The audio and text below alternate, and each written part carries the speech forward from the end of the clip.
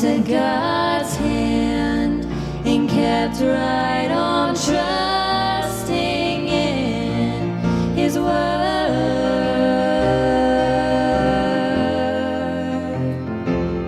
My wants and God's desires. Matthew chapter number 1. Again, we've been doing already on Sunday night. I started in Matthew, and we've been preaching some Christmas messages. Tonight we're going to go back to the Gospel of Matthew, chapter number 1. We looked at a little bit of the end of the genealogy there.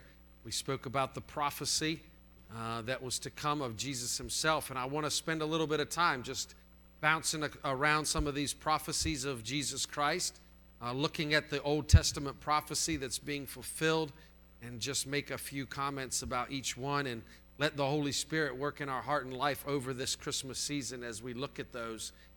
So tonight we're going to be in Matthew chapter number 1. I'm going to start reading in verse number 18. We'll read a few verses that are familiar to you. If you'd stand with me, if you found Matthew chapter number 1, verse number 18. It's kind of up, down tonight, isn't it? Sorry about that. But you'll get used to it. All right. So verse number 18 of chapter 1 says, "Now the birth of Jesus Christ was on this wise, when as his mother Mary was espoused to Joseph, before they came together, she was found with child of the Holy Ghost. Then Joseph, her husband, being a just man and not willing to make her a public example, was minded to put her away privately.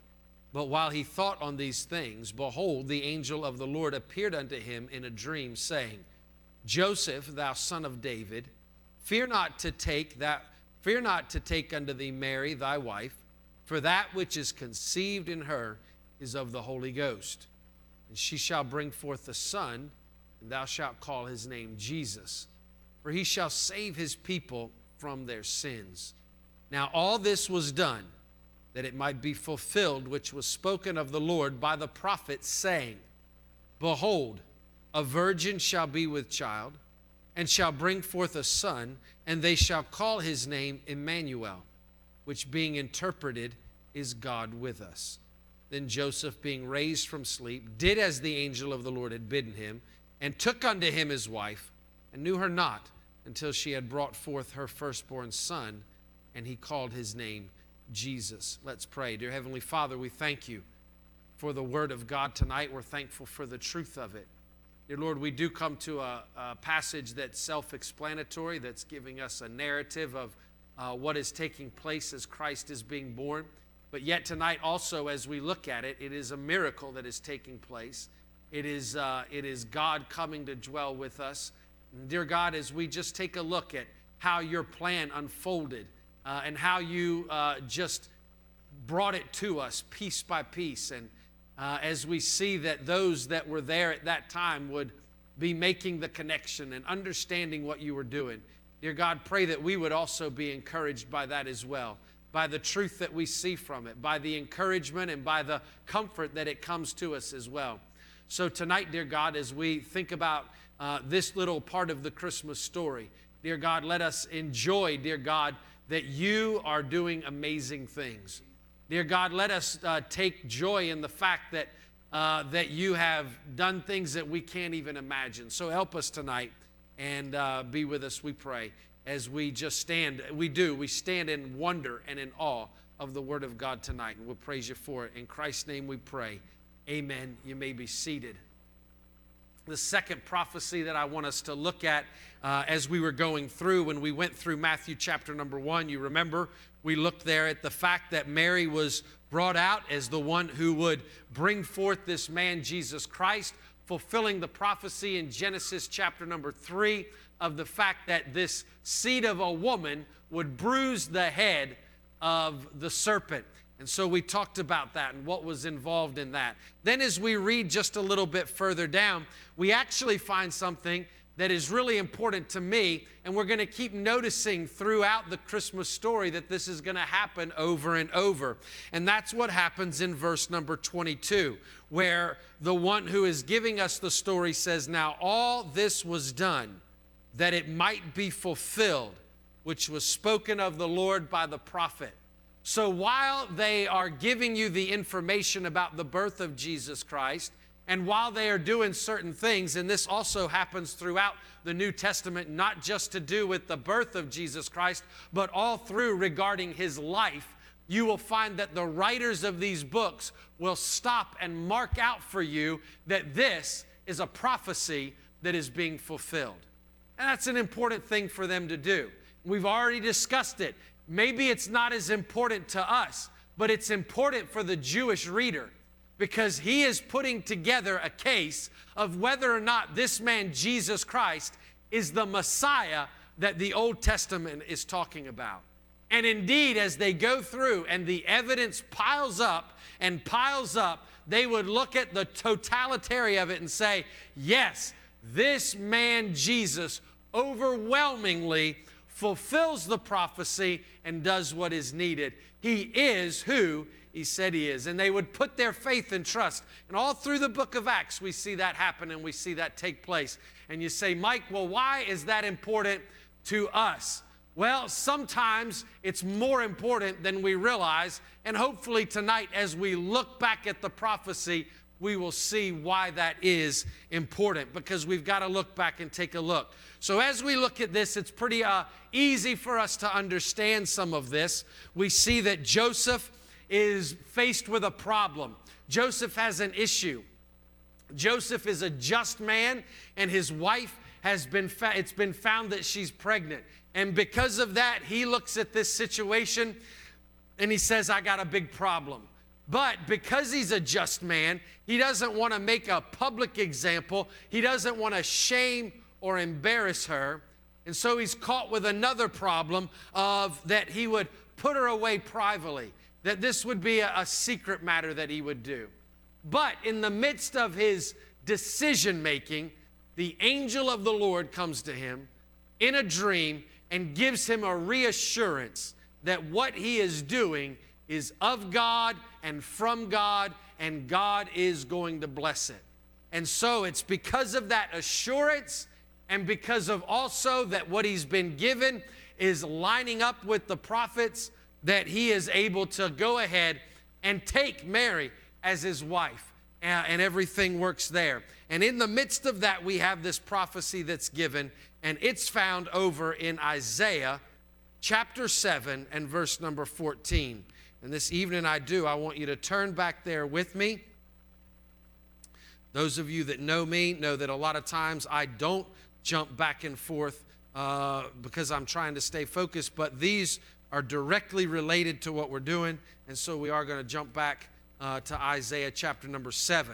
We thank the Lord for the preaching our pastor has been doing in the book of Isaiah, and I'm not going to even try to do that. We're just going to look at the prophecy and a little bit of the context so that we can see why this might be important.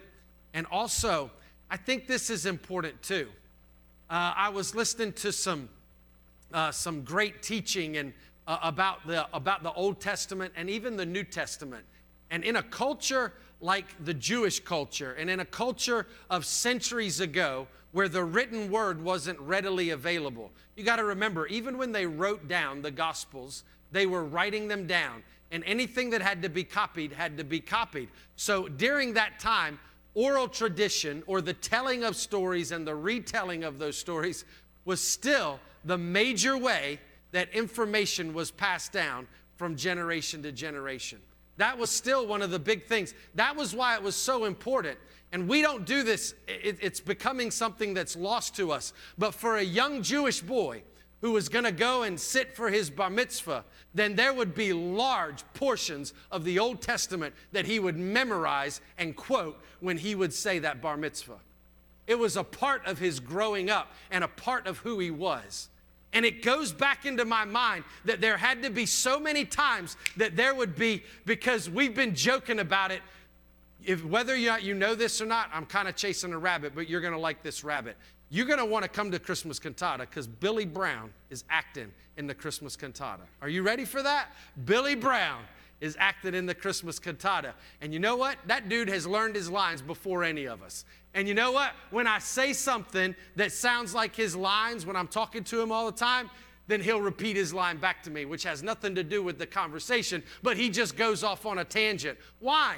Because something that he has memorized is being brought to mind as soon as that word, as soon as that phrase. And you know that. Those of us that love to watch movies over and over again, and somebody says 3 words, and we quote 5 or 6 movie lines, and everybody's like, you're crazy. But why? It's triggering that.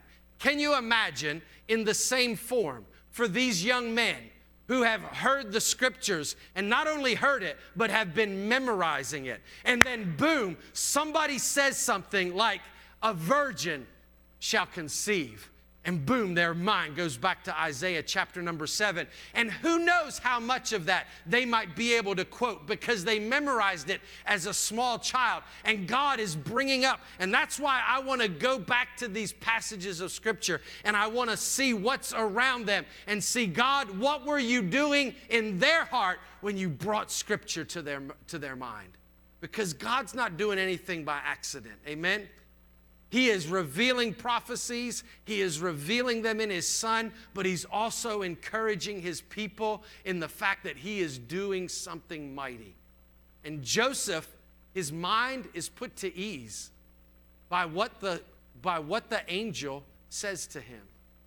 And those few short words of a virgin shall bring forth a child could have spurred in his mind chapters of the Old Testament, chapters from Isaiah, where he said, God, look at what you've done. So we're going to go back to Isaiah chapter 7, verse number 14.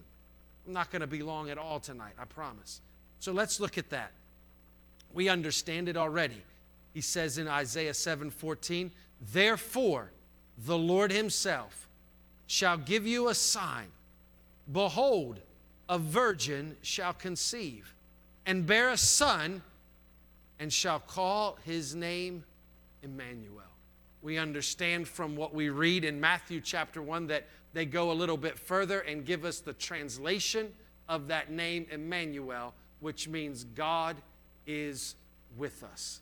And isn't that wonderful and isn't that amazing? But what I want us to do just for a couple of seconds tonight is take a look at the context of Isaiah chapter 6, Isaiah chapter number 7. Look at what Isaiah is doing as he is building this up. Now, one of the things that's absolutely wonderful about when we go back and we read the prophets is, you already know that I talk about this all the time, that these books of the Bible, they can do more than one thing at a time.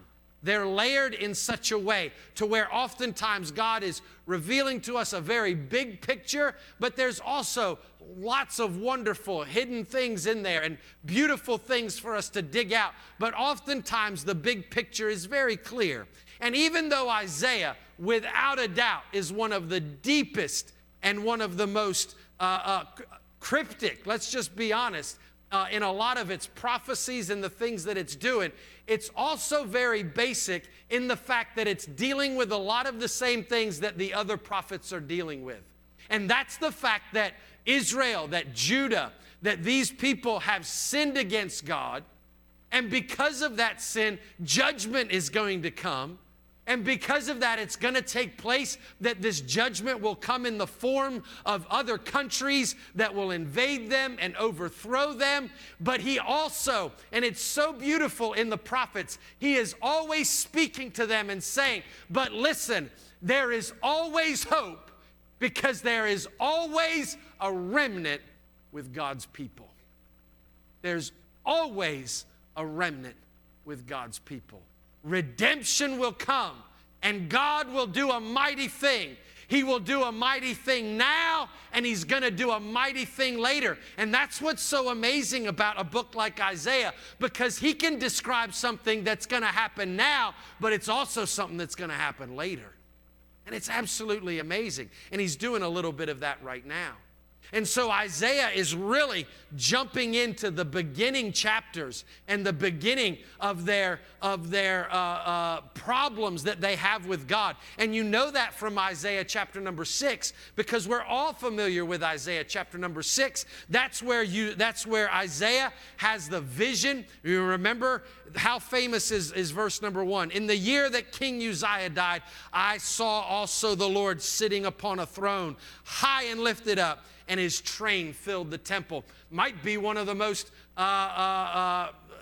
popular or most quoted verses in all of Isaiah. And you remember that Isaiah finds himself in the presence of God, and what happens to him? He realizes that he's unclean and he's unworthy and he should not stand before God. And this is the state of all of Judah.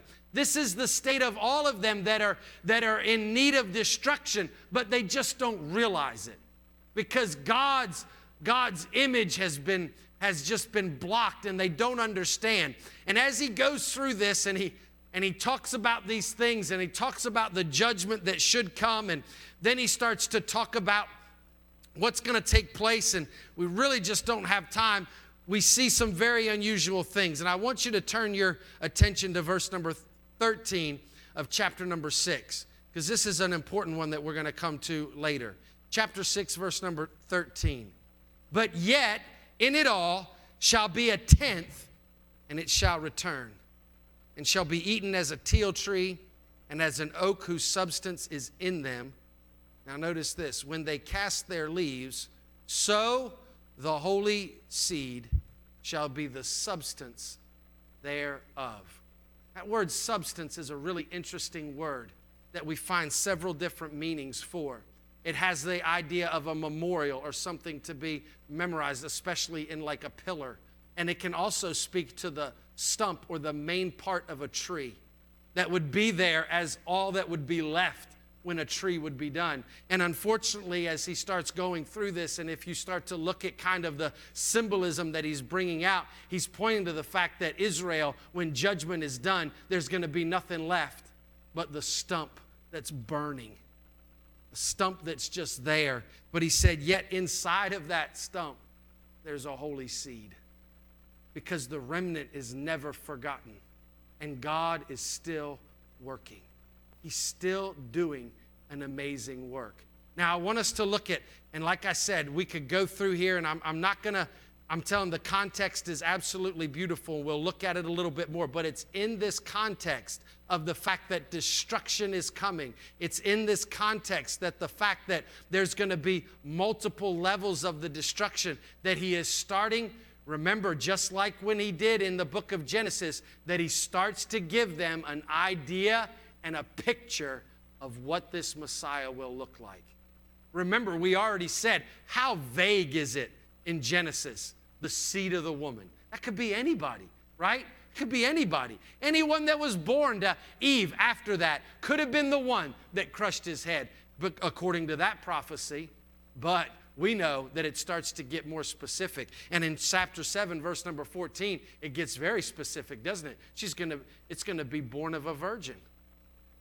As a matter of fact, if we were to go back through, I don't think this has happened as of yet. And so here we have this amazing thing that's going to take place.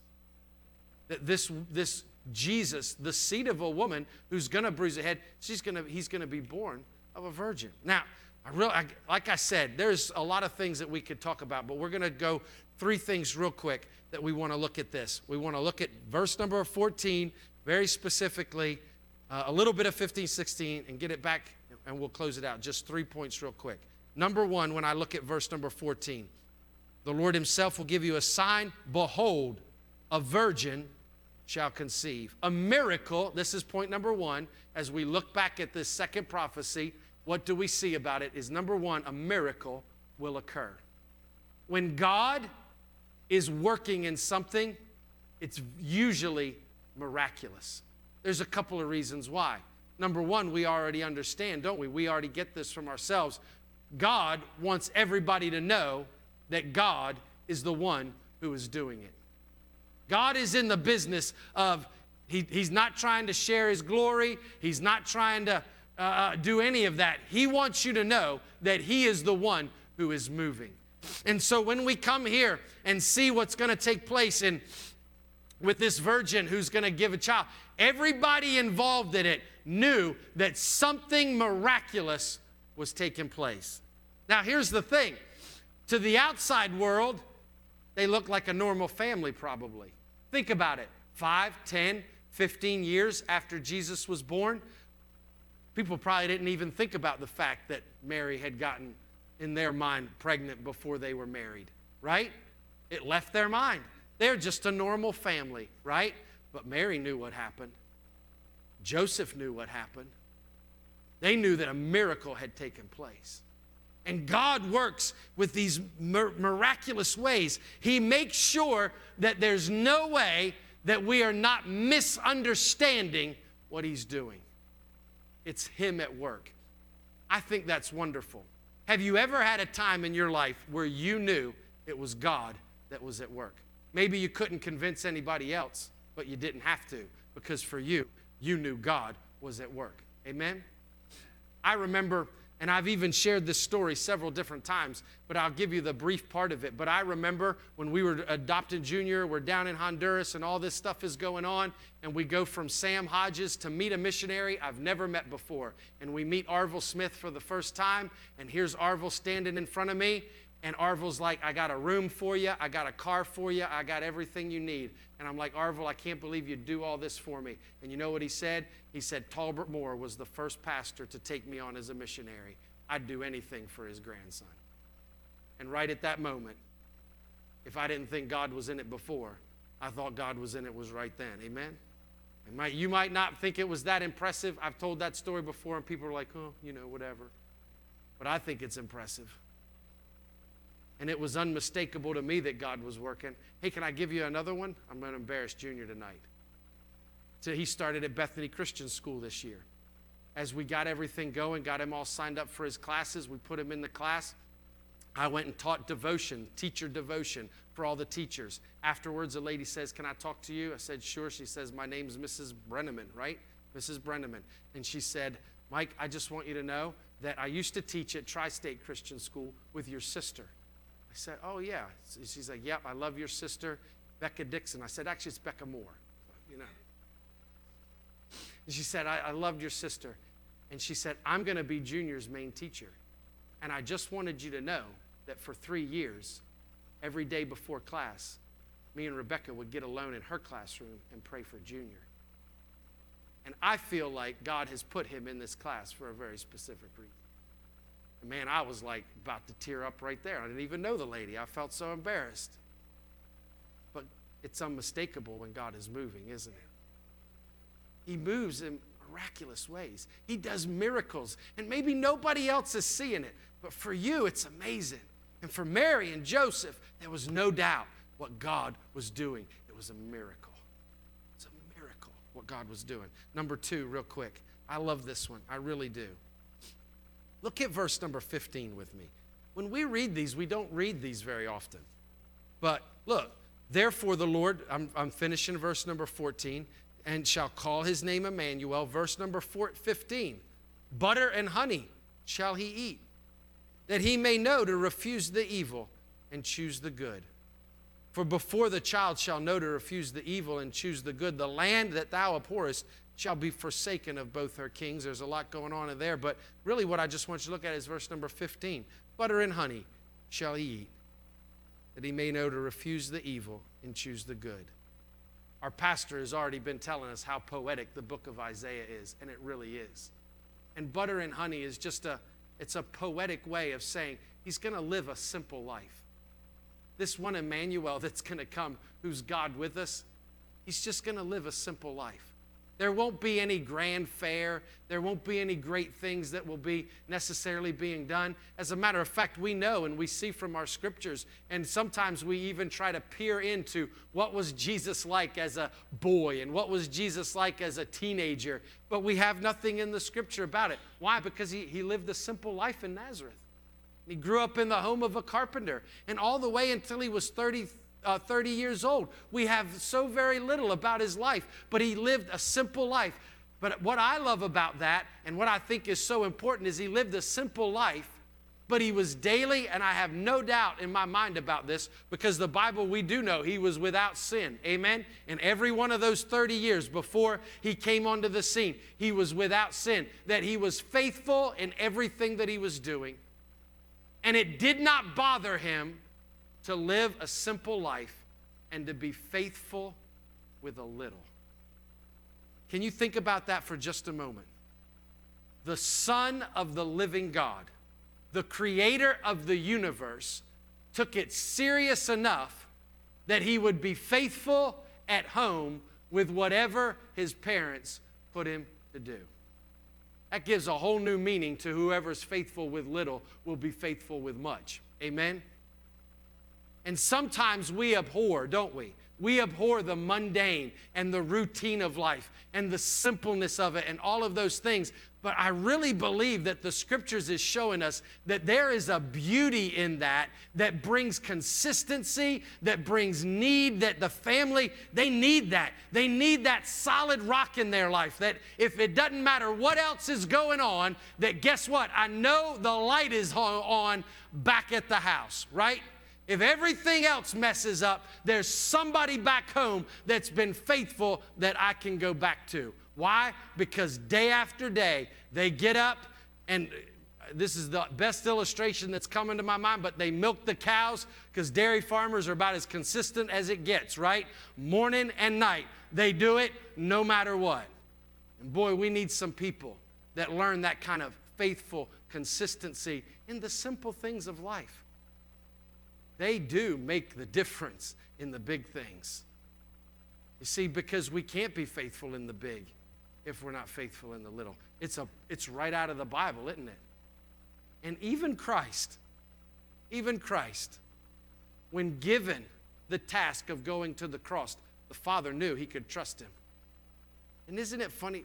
Because he was faithful in little. He could have trusted him anyway. He was the ruler of the world, but he still set the right example, didn't he? Still, I love that. Simple. Out of a simple life, he comes to be the Savior of the world. Nobody ever expected it, did they? Does any good thing come out of Nazareth? Oh, they all looked on it. Number 3, real quick. Out of a simple life, that was number 2, comes a Savior. Number 3 is what is given to us as it's revealed. God is with us, Emmanuel. I think it's absolutely beautiful that in the Old Testament and in the New Testament, he is reminding us that God is always with us. He's with us. He's with you. He's there when you need him. I've got 5 R's that I'm going to give you real quick as I close this thing out and as we think about God being with us as he comes. Number 1, ruin. Just like in the book of Isaiah, they found everything was ruined. When we come to the New Testament and we see during the time of Jesus Christ that we see that the nation of Israel was in ruin. They were invaded by a foreign enemy. They had no which way to go. There was ruin, but God was with them. They might not have known him. They might not have been able to see him, but he was with them. Not only do I see ruin, but I also see that he is looking for repentance.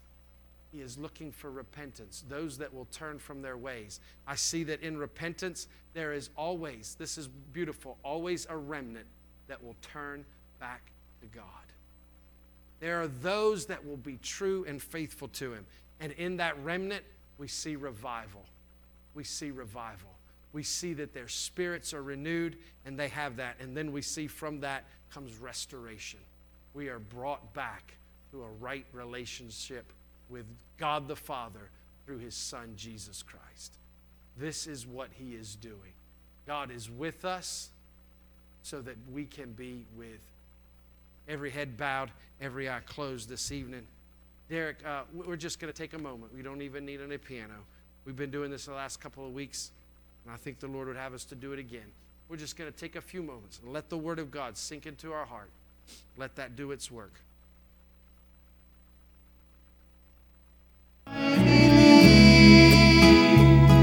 In a place called Calvary,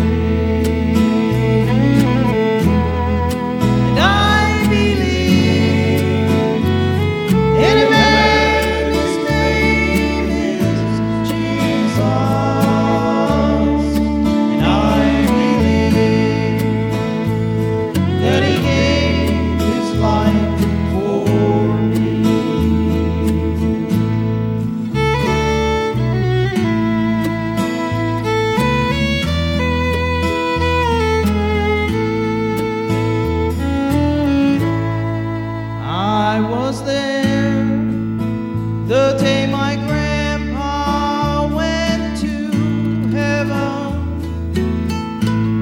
and I held his hand as he closed his eyes to sleep, and I felt the power of 10,000 angels take his soul away to be crowned